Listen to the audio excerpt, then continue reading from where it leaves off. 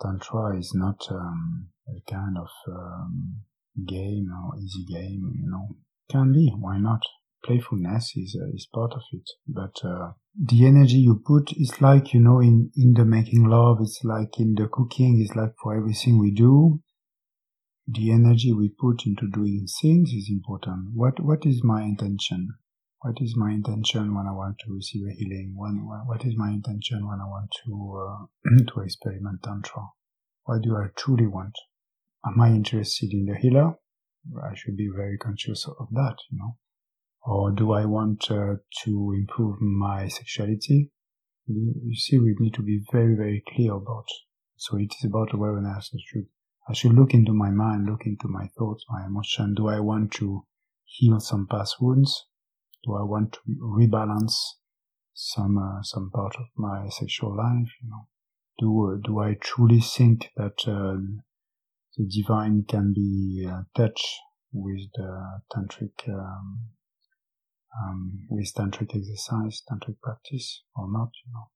So these things can be discussed before, and also very important to see if there has been wounds around sexuality, sexual abuse, and this kind of things. So we know where we go, where we are about to travel. And in my opinion, there should be I would not do Tantra with anybody, just my feeling, If I feel comfortable with someone, if I have a good feeling for someone, if I feel comfortable with someone, it should be already a kind of closeness, people feeling good with each other. If you are a complete stranger, if you don't even like to smile to the other person or look at the person, what kind of sharing you can do, I think this is blindness, going into something that is meant to fail. But if two people like each other and they know what they do, then they why not, They rise the male-female energy. It's like to pray, For me, it is a way to pray, and maybe one of the most powerful way to pray. Celebrate life, to celebrate God, but these words might sound very offensive, like to the religious beliefs, But I think that the most beautiful way to honor God is to make love. But to make love thinking about God, thinking about the divine, thinking about the higher self, and to rise towards the higher self. So that's why the intention, where is the focus when you do it, which is the most important, Or it depends on the focus, as I said. You can decide, for example, to be more practical, more precise, you can decide to say, we dedicate to bond with each other, to grow deeper in the relationship. So then ask the energies to flow towards this goal.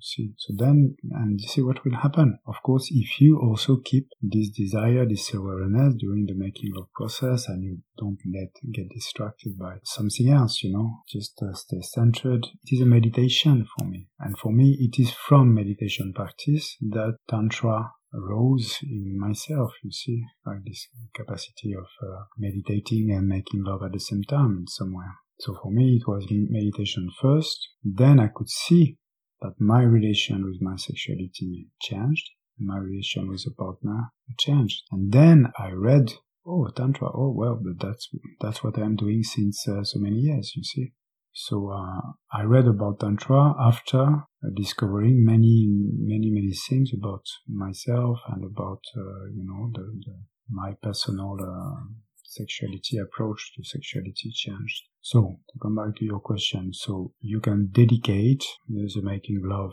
to go deeper energetically, emotionally, and so on with a partner. You can also dedicate the session to rise, to rise energetically, so to rise to your higher self. So it's more about having intentions. And it can be, like for any adventure, that it can change. And we feel something that appears. Again, the idea is not to be strict in mind or to set too many rules. It has to be playful and to have this discovery attitude, and to welcome everything. Tantra is a big yes. We accept everything, but we have awareness and consciousness. We don't let things taking over us. Awareness is always prevails on everything. I feel desire, or I feel wounds or tears are coming, are rising inside me, or I feel joy, or I feel love. You keep the observation of yourself and observation of what is going on with the partner. You keep an open space for welcoming everything. And you, for example, you would let the emotions rise inside you, but without identification to the emotion. So you don't let the emotion like a wave to take over you. You are surfing the wave. You are staying out, you see. And so you use the energy for a process. And on the contrary, usually people use sexuality to forget about everything, to be full of emotions that are taking over their mind, their preoccupation, their worries, their sadness, their fear, and so on. And here see the opposite. You stand tall and like meditation, and you just observe in order to rise towards more awareness and consciousness. Yes.